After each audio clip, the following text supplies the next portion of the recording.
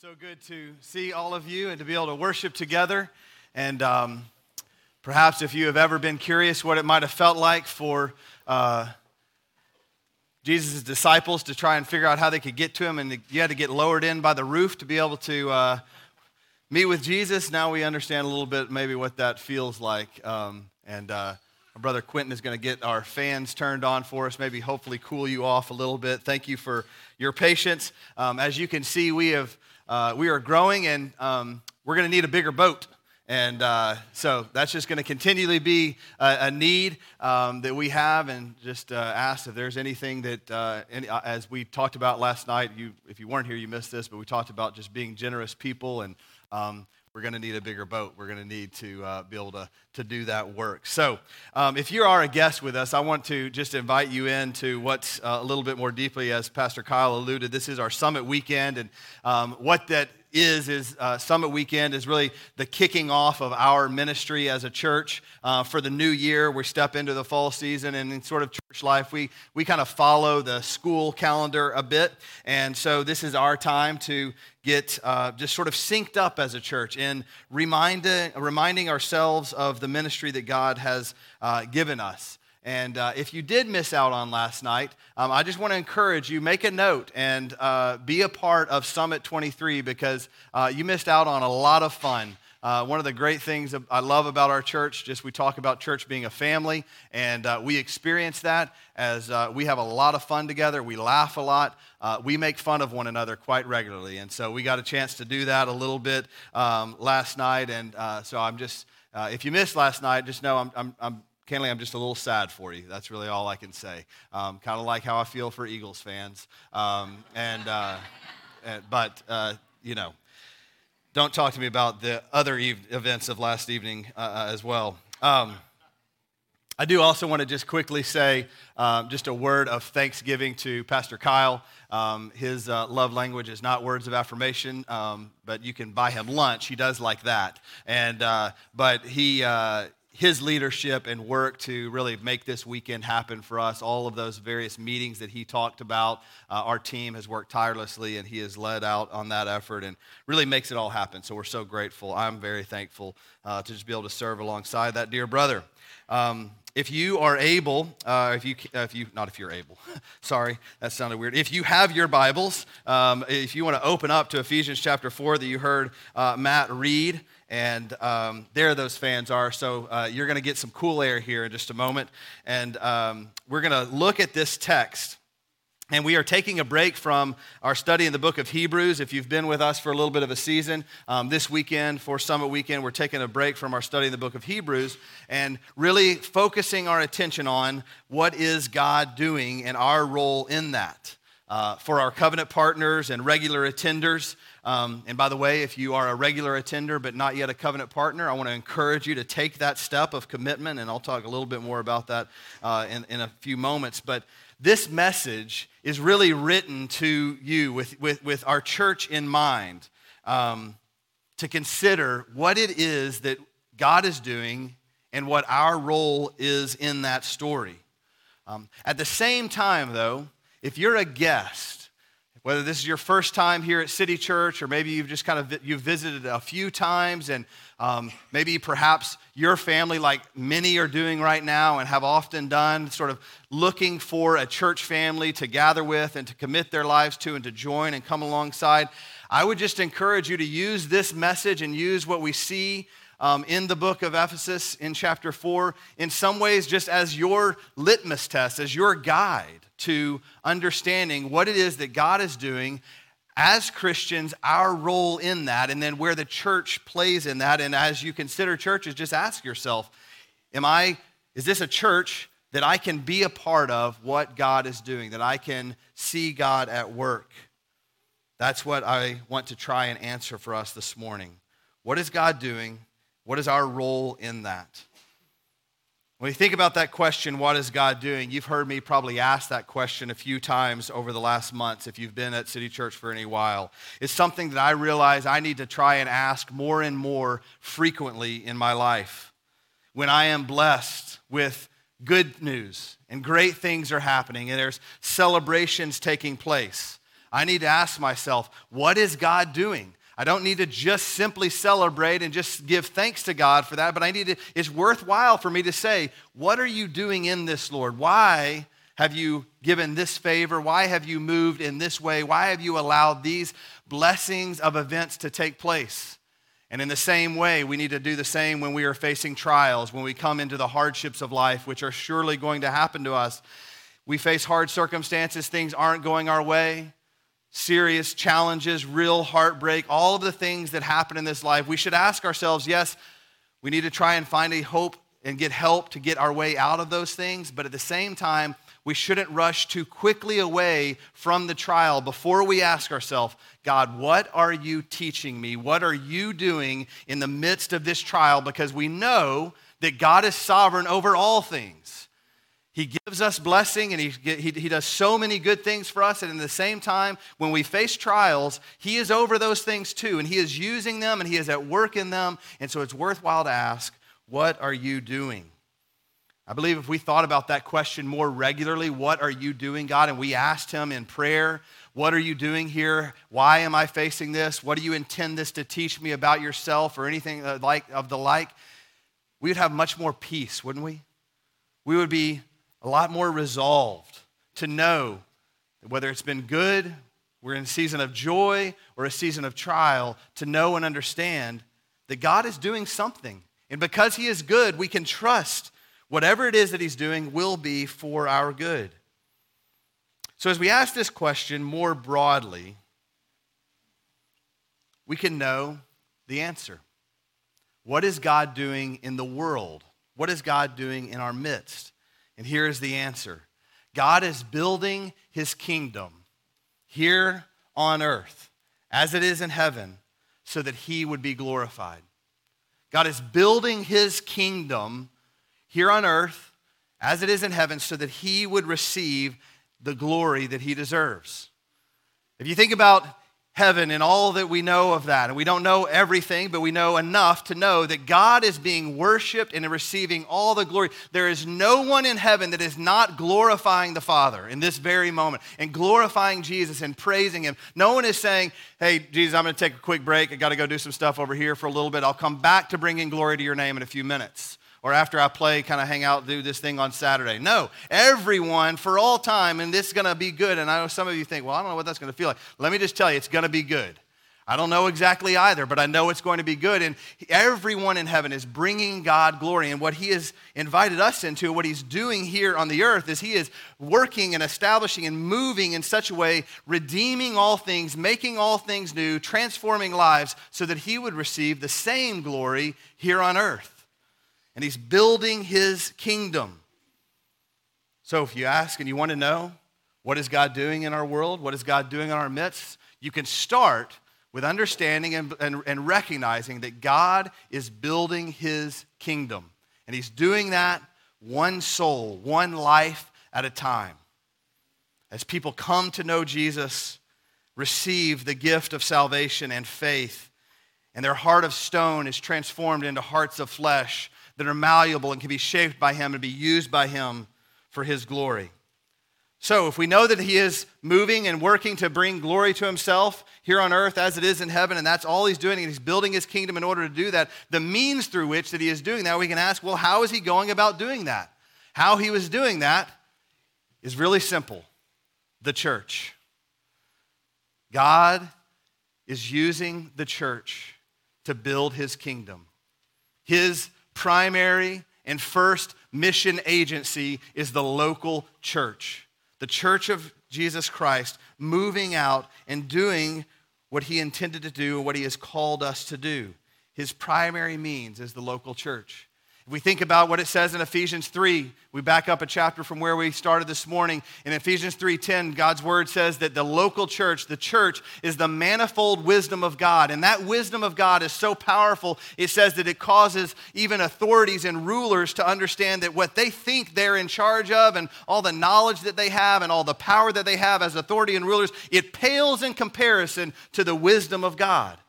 And we, his people, the church, is the means for the world seeing how God operates, what God is like, seeing his nature, seeing him move and work. So, God is building his kingdom. The means through which he is doing that is the local church. And so we must recognize, we think about all the ministries that we're kicking off this weekend and all the work that is to be done in our community and beyond and around the world. He is using us and we have a role to play. And so we come to Ephesians chapter 4 to try and understand more clearly how he is doing that through us. The first thing that he does, knowing that he's building his kingdom, he's using the church to do that, is he brings us together. He brings us together. A lot more of us this morning than were here last weekend. A lot more of us last weekend than were here 3 or 4 weeks ago, and a lot more of us here then than 2 years ago. God is building his kingdom through us, and he brings us together. Look at Ephesians 4, verses 1 through 7 with me again. I, therefore, a prisoner for the Lord, urge you to walk in a manner worthy of the calling to which you have been called, with all humility and gentleness, with patience, bearing with one another in love, eager to maintain the unity of the Spirit in the bond of peace.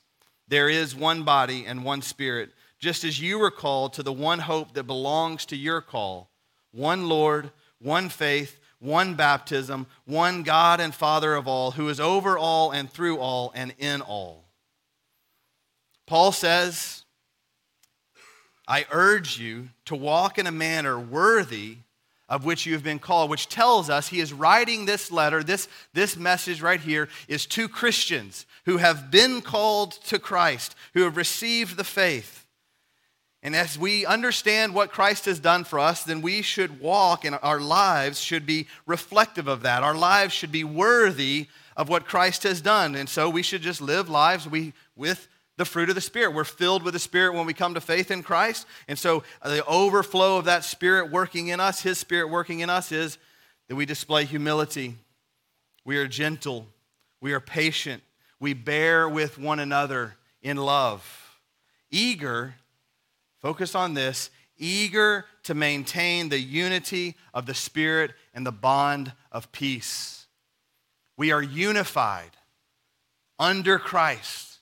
That means that all of the possibilities that could divide us, there's so many things that could separate us, could cause us to say, hey, I don't know about this person, I don't really deal with that, I don't like that. All of those divisions pale in comparison, are secondary, and in a sense, they are worthless compared to the unifying act of Christ and our understanding that we are sinful people. Every single one of us in this room, sinful people who, apart from the work of Christ, would be rightly condemned by God. But in his grace and mercy, but God, he raised us to life. It's the gospel that unifies us. And where there could be division, look more closely. It's highlighted for you on the screen. Now there's a bunch of ones. There is one body, one Spirit. Just as you were called to the one hope that belongs to your call. One Lord, one faith, one baptism, one God and Father of all. There is one. There are many that could divide, but he has called us together to be unified and to be one body, understanding the one faith that is the result of one Lord and Savior that has redeemed us. We've been given this gift of faith, and he has called us together. He is building his kingdom here on earth as it is in heaven, so that he would be glorified in this world, so he would receive the rightful glory that is due to him. And he is doing that through the local church, where a church is unified around the one thing that will last and be sustaining and give power and life to it, which is the hope of Christ. Not divided by all of the things that could divide us, but united in Christ. So he's brought us together. He then says, as he has brought us together, he has given each, in verse 7, but grace was given to each one of us according to the measure of Christ's gift. He says we've been given gifts, and each of us have a role to play. Each of us have been given a gift to use. When we've talked so much around this weekend about finding a place, and a lot of that can be finding a place to serve. Again, I want to just say to you as a guest, we're not asking you to jump right in and serve. We sort of make fun of ourselves at how quickly we invite you to jump in on something, but just know you don't have that burden right now, okay? You can just sit and rest and revel in the gospel of Jesus. That's what we want you to do for a season. But if you've been here for a little while, I'm just going to go and define that for I'm not going to define it. If you've been here for long enough to think, hey, you know what, I'm going to stay here. This is where I've been brought by Christ, unified with these brothers and sisters to work for the glory of God, to build his kingdom here on the earth. If you know that about yourself, then you need to commit. You need to move forward, as we said, with covenant partnership. That's what we call membership. We have 2 classes for that, City Church 101 and 201. Step 1 is 101. Step 2 is 201. Kind of just like we do in schools. We just follow that path along. But we need to commit and we need to come together and use the gifts that God has given us. To be able to use those gifts, he has given each of us grace. And then in verse 11, he gives us apostles, prophets, evangelists, shepherds, and teachers. He gives us shepherds. He gives us, as a church that is called to be about the work of Christ, building his kingdom so that he would receive the glory that he rightly deserves. He gives us these shepherds. We talk a lot in our church, and I believe we display it pretty well. I hope we do, at least. I am not the senior pastor of City Church. I am not the chief shepherd of City Church. Jesus Christ is the senior pastor of this church. Jesus Christ is our chief shepherd. And there's a plurality of 7 men, elders, that have been called and set apart by this church to shepherd and to care for the soul care of this church. And the 7 of us in a plurality, we are called to do one thing. That is to equip you, the saints, to equip believers. So he brings us together, then he gives us shepherds to equip. And when we think about what that means to equip the saints to do the work of ministry, here's what it looks like. This is a very short way of saying this. To ensure that you know, you understand, you believe, and you apply the gospel to every area of your life. That you know, you understand, that you believe, and you apply the gospel. You live it out. We're called to make sure you understand that you know it, that we hope that you would believe it. We plead with you. We pray on your behalf that you would believe the gospel every single day, not just once for salvation and then just say, I'm over the gospel, but every single moment of your life, that you would remember that you have been redeemed by Jesus Christ and that you don't have to do anything to earn that favor, but you can worship Jesus and you can respond and you can live your life for him out of obedience to what he has done because he's worthy of it all. We want you to believe that. And when you fail, we want you to believe that you're not condemned, but God's grace is there for you and he will pick you back up again. And he will spur you on. We want you to believe that, and we want you to live that out. And as you live that out, we will begin to accomplish this great mission that God has given us. And so, we're called to equip the saints for the work of ministry. What that tells us is that each and every one of us has a work of ministry to be done. Doesn't all look the same. Each of us has been given varied gifts. Each of us use those gifts in various places. Not just, even by the way, not just within the means of the local church. We're here to equip you, to spur you on, to train and disciple and help you to understand what it means and how to live out the gospel. But that's also so you can go out into the world and do that. So as you engage with your neighbor, as you spend time with your family member, as you think about people that are far off from you, maybe you have some connection or reach to, you also can do the work of ministry. I talk about this every time we graduate some seniors, and I know we have some of our college students even here in our midst, or those that are about to be, and they're going to depart from this city. They're going to go off into campuses all over the country. And one of the things I love about that, and when I think about that, is this is a great opportunity for us to see this in real life, where people who have been equipped and discipled and understand what it means to believe and live out the gospel in their lives, they're going to go to places that we will have no reach. My sons go to Baylor University, Sikkim. They have a reach onto that campus that I do not have. I love to go there. I love to hang out with them whenever they allow me. I love to do all those things. But I do not have a reach into the souls of the sophomores, juniors, senior class at Baylor University that they have. The students in this room, you go on to your various campuses, wherever you attend school, you go into your life, onto your sports teams. Parents, you go into an office place, you go into your place of business, all the things that you do in your life. You have a reach that I don't have, that Kent doesn't have, that Heath doesn't have, that Chris doesn't have. Each and every one of us equipped to do the work of ministry. And we each have a ministry to give. And what does that ministry do? What is the purpose of the ministry that we've been given? Look closely at verse 13. We're called to equip the saints to do the work of ministry. I should have said the end of 12 and then 13. For the building up of the body until we all attain the unity of the faith and the knowledge of the Son of God, to mature manhood, to the measure of the stature of the fullness of Christ. See, he gives us this work of ministry first, so that we might build up the body, that we might build one another up. How do you do that? Are you engaged in other people's lives? First thing that he does, and the way that we do that, is we come together in community, in real relationships. We get vulnerable with one another. We treat each other like family. Do you know what I can't do with my family? I don't mean the local family, my immediate family, my sons, because they're amazing, and my wife, she's the greatest thing that's ever lived. She's right over there, by the way. She hates it when I point her out. But my extended family, I can't just decide, nah, you're kind of crazy, dude, so we're out. I'm not hanging out with you anymore. You can't do that. They're family. Guess what? We're the family of God.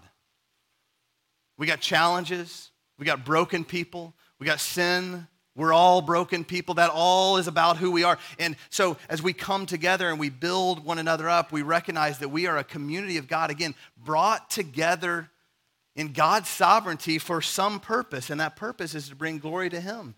So in all of our differences and all of our sort of uniquenesses and circumstances, all the challenges that we have in life, He brings us together, and He establishes us as a family. We understand that our weakness is not something that should cause us to condemn one another, but our weakness is what unifies us, because it reminds us of our greatest need, which is the gospel. I am weak. He is strong. We spur one another on. We build up the body. Then he says, as we build, we do this work of ministry for the building up of the body. Until what? Until we all attain, he comes back again to unity. Unity and knowledge. So if we think of what our body being built up looks like, it's going to look like our body, this family of God, being unified. Unified in mission, unified in purpose, unified together as that family, and growing in our knowledge of the Son of God. This is discipleship. Growing in knowledge is discipleship. One of the ways that we've defined discipleship here at this church, it's not the perfect definition. You probably have a better one. But we define discipleship here as growing in submission to the lordship of Jesus Christ. If you want to ask, if you ever ask yourself, well, what does that mean to be a disciple? What does it mean to engage in a discipleship relationship? That just means that you and one another person or a few other people or in some sort of gathering of people, maybe even what's happening here on this Sunday morning that's a larger gathering, we are spurring one another on to grow in submission to the lordship of Jesus Christ. That He is Lord, that He is sovereign over all of our lives, and that what He says is what matters. His direction is what matters. And we submit our lives to that. And so we grow as disciples. This is head and heart knowledge. As we grow in submission to the Lordship, one of the things that we do to help make that happen, to lead us into that, is we have all sorts of various other gatherings besides this Sunday morning gathering. That's a lot of the meetings that you're heard about or are on that calendar. Men's Bible studies, women's Bible studies, community nights where we can come together and just enjoy fellowship and get to know one another, build the bonds of friendship, all these good gifts from God. We do something here called fight clubs No, we're not just big Brad Pitt fans. That's not the deal. But a fight club is just a group of people, a small gathering of believers that come together intentionally because of their friendship, because, hey, I enjoy hanging out with you, we're friends, and we just say to one another, we're going to focus on growing in submission to the lordship of Jesus. We're not going to get together so we can hang out and just talk. We're not going to get together and just sort of discuss life and all the challenges. We're not going to get together and talk about work or get together and talk about the Cowboys or anything like that. We're going to get together and spur one another on as we grow in submission to the lordship of Jesus Christ. That's what we're trying to do in these fight clubs. That's the purpose of them. And all of those other things that I mentioned are just places for you to build those relationships and for that unity that God intends to give us to be found. We're unified as we spend time together. Again, that's why we must be intentional. We spur one another on. So, God is building his kingdom so that he would receive the glory that only he deserves. And he is doing that through the local church. That is his primary means of building his kingdom. And he has called us together as this local church and given us shepherds and teachers and leaders to help equip us to do the great work of ministry that he's called us to do. And why? Why does he do all of this? Well, so that we might look more like Jesus. The end of verse 13. To mature manhood, to the measure of the stature of the fullness of Christ. We do this ministry until we look like Jesus, till we reflect Jesus. That's the whole reason that we're here. He's going to get glory when his body and his name is elevated and displayed. We want to look like Jesus. We want to be mature, full followers of Christ. Well, what does it mean, you ask, to be mature? What does a mature Christian look like? What does it mean if we say that we look like Jesus? Well, let's just look at 4 things in Jesus' life. I'm almost done. These will be fast, by the way. But just look at 4 things. And this list isn't comprehensive, but I just want you to consider for a moment Jesus' life. The first thing is that his life was surrendered. Jesus' life was surrendered. Luke 22:42, this is Jesus in the Garden of Gethsemane, knows that he's about to go to the cross to lay down his life for me and for you.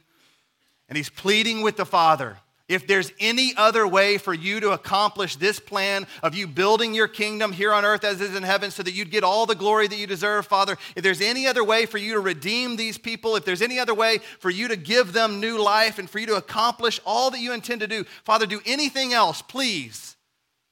But not my will, only yours. Jesus was about to face the greatest trial that anyone in the history of ever has ever faced, complete separation from the Father with which in eternity past he had never experienced. That was what was about to happen the next day for Jesus. And he says, not my will, but yours. His life was totally surrendered. So if we're going to be mature believers, our lives also must be lives where we just say, not my will, Father, only yours. We talked about this last night, and this is something that I have to celebrate in our church. So many of you are sitting in very uncomfortable chairs or not chairs at all, and you drove in a really dusty parking lot, and you had to wait in line. You had to hike 1.5 miles to get into the building. You had to wait in long lines where iPads didn't work and all the other sorts of things that happened just so you could come in here and you could worship Jesus. You're living lives of surrender, and so I want to give glory to God and praise that we do that, and that's not easy. I get it, but this is what we do. We come together because God has called us together to unify us, to strengthen us, and remind us it's not about us. It's not about you. I say that in love. It is not about you, and that's the best thing that you could ever learn. It's about Jesus. It's about him. Next thing we see in Jesus' life was Jesus served. Mark 10:45. The Son of Man came not to be served, but to serve and to give his life as a ransom for many. I just want you to just ponder that text seriously for a moment. The God of the universe said, I'm not here to be served. I'm here to serve you. Like, read Philippians 2 this afternoon and have that all in your mind. And if your mind doesn't explode just within awe of the power of Jesus, then we're going to have a talk later. Come see me. In love, we'll have a good talk. It'll be fun. The God of the universe said, I came to serve, not to get what I want, but to serve you, and ultimately to surrender his life for you, which is the third. Jesus gave, and Jesus gave unconditionally. John 15:13, greater love has none than this, that someone would lay down his life for his friends. That verse gets used and applied in a lot of different ways, but I want you to hear what it is about. This is Jesus saying of himself, I come to lay my life down for you. I come to lay my life down for you, and he calls you a friend. He gave unconditionally. Jesus knew all of the situations. Right now, if I asked any single one of us, if we're honest with ourselves, I know I could do this for myself. I could make you a list of all the reasons that I'm not worthy to receive the gift of grace that Christ has given me. I'm not worthy of it. I'd say, Jesus, you don't need to give that. He gave it to me unconditionally. He loved me that much, and he gave, and he was generous. And so when we talk about giving, and we don't talk about it a lot, I know you're thinking, oh, he's about to ask for money. Well, a little bit, but we need more room, as you can clearly tell. But no, I'm just saying we need to be people that give everything away. Have you noticed a theme here? Surrendered, serving, giving. Our lives need to say, it's not about me, and everything of my life is yours, Father. Everything. Don't hold anything back, because Jesus has not held anything back from you, and he's worthy of that. And as if we're going to be mature believers, who doesn't want to be mature? Who of you don't have children that like to tell you how old they are when they're asking for something that you're really not ready to give them? A lot. None of you said yes to that. I can't believe that. You're just too hot. I get it. Finally, Jesus went. Matthew 18, the parable of the lost sheep. Jesus says, who wouldn't leave the 99 to go after the one? And if he finds it there, look at the end. If he finds it, truly I say to you, he rejoices over it more than over the 99 than ever those that went astray. Jesus went. He was willing to go. He pursued you. He pursued me. We need, if we're going to be a mature believers, and if we think about our responsibility to equip the saints to do the work of ministry so that Jesus' name would be elevated and lifted up, all of those things result in us being willing to go wherever he would call us. We talked about church planning just yesterday. We had a church planning meeting, and our church is entering in. If you're a guest with us, in the fall of 2023, we're preparing to send out a team from this church to plant a new church. To say, yes, goodbye to people that we love dearly, that are critical, two of our elders and other leaders that are critical even to the work of this church, to doing the ministry that we're called to do. We're saying we're willing and we want to celebrate them going. You might be called even in this moment to go to the nations to proclaim the gospel to a group that doesn't even know the name of Christ. Any of those things, we are people that say we are surrendered, we are here to serve, we are here to give our lives away in whatever that means, and we are here to go.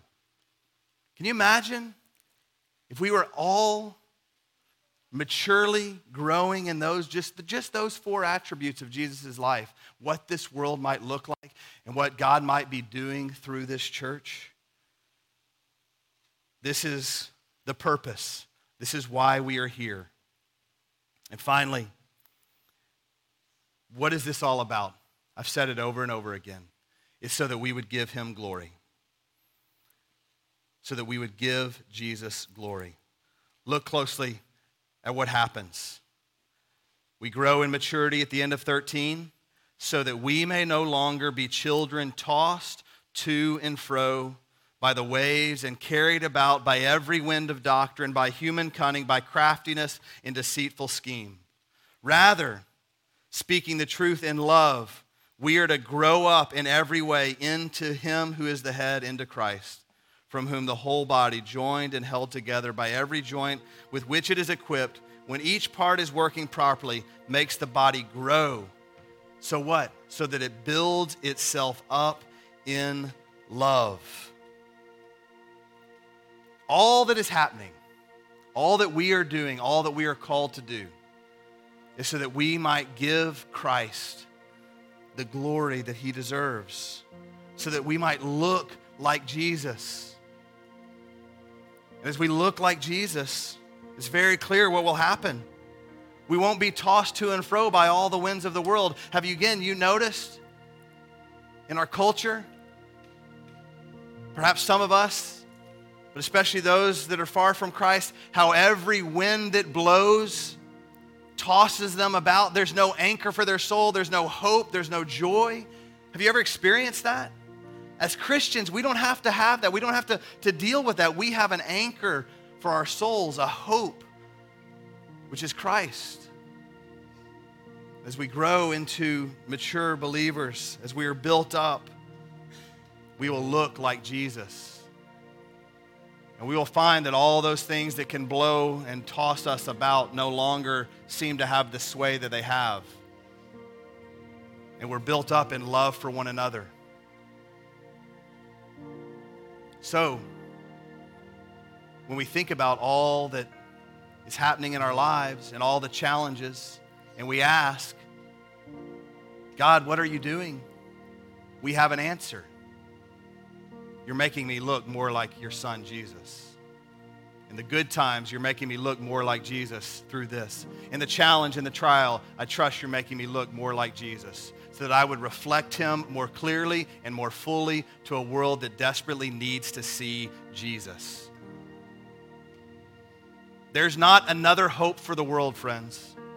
There's nothing else that will satisfy. There's no other solution. If this just were to happen, well, if this were to happen, maybe this politician would do this, maybe this leader would do this, maybe this situation in my life would go away. None of those things matter. What matters is that you have the hope of Christ, that you know Christ, and that you know his love, and that you look like him to a world that needs to see him. That's what we're called to do. Let's pray and ask for Jesus' help to be a church that reflects him.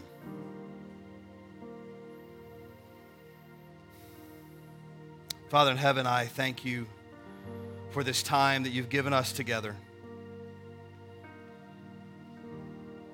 Thank you for just even the patience and the endurance of these dear friends to hear, I hope, from you. I pray that any words that were untrue, that were from me and not from you, you would just remove them from our minds and allow your truth, allow your word only to remain.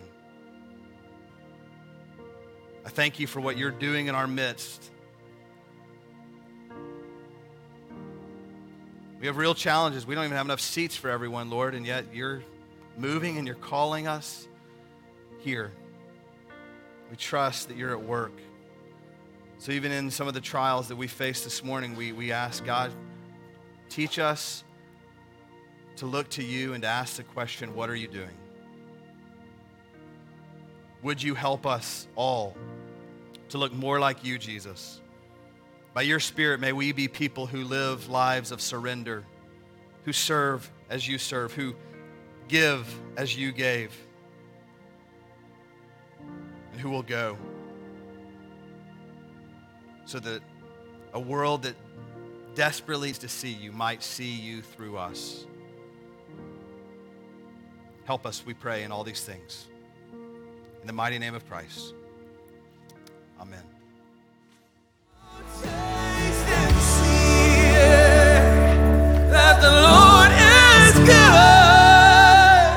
Thanks for listening to the preaching of God's Word at City Church Melissa.